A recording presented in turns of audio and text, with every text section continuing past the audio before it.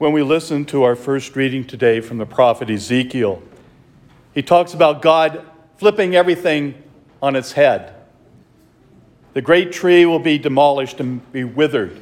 The withered tree will produce great fruit. Everything seems to be backwards. And yet that's exactly what God does in the world. He reverses everything. Everything that we think is good and proper, we find is not. Because the world tells us this is the way we are supposed to act. These are the things we're supposed to feel good about. When in reality, those things are lost.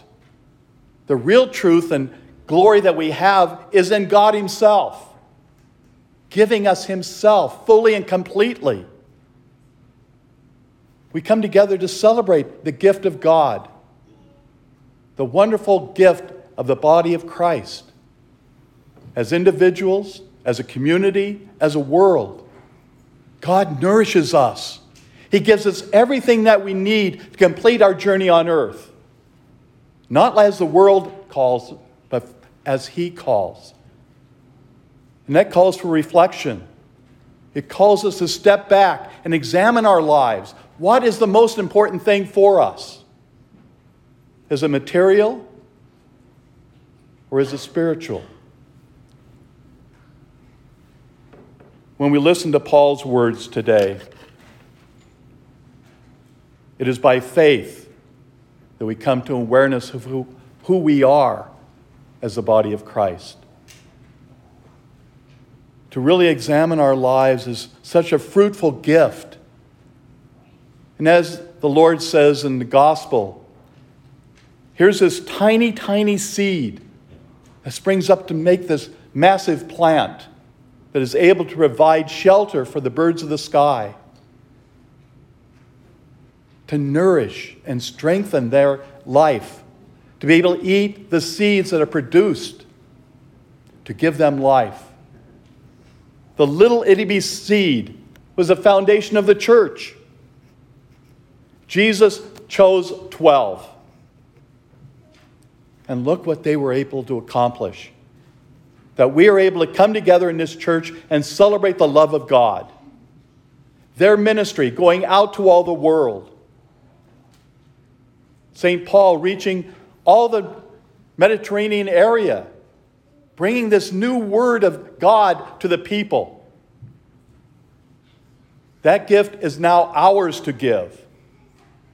We're the ones that need to continue to reach out to our brothers and sisters and share this incredible faith that we've been given. From the moment of our birth, actually from the moment of our conception, God is with us.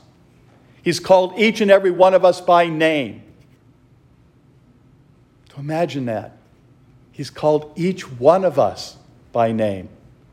It says, "You are my child. I call you forth to bear witness to the truth that I provide." Even St. Paul, in the wickedness that he was totally transformed and became one of the greatest ministers of the church, unafraid to go out and spread the word of God to people he never would know otherwise, to speak languages that he had not heard before. Unafraid. We need not be afraid to share the word of God. God will always give us what is critical in touching the lives of others.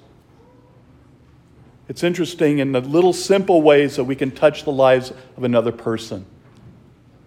Just being present to them.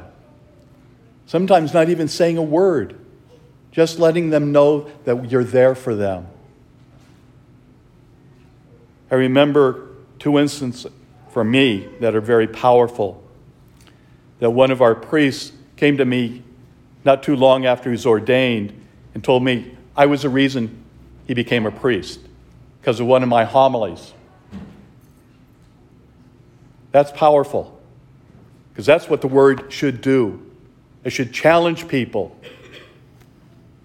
And the other case was a permanent deacon in one of the parishes I was assigned. Shortly after I left the parish, he went into the diaconate. because I inspired him to share the Word of God. Each one of us are called to share God's Word. Sure, sometimes it's going to be difficult. It's going to be a challenge. But God is never going to abandon us. He's always there for us. He gives us the words that we need when we ask His Holy Spirit to give us that guidance.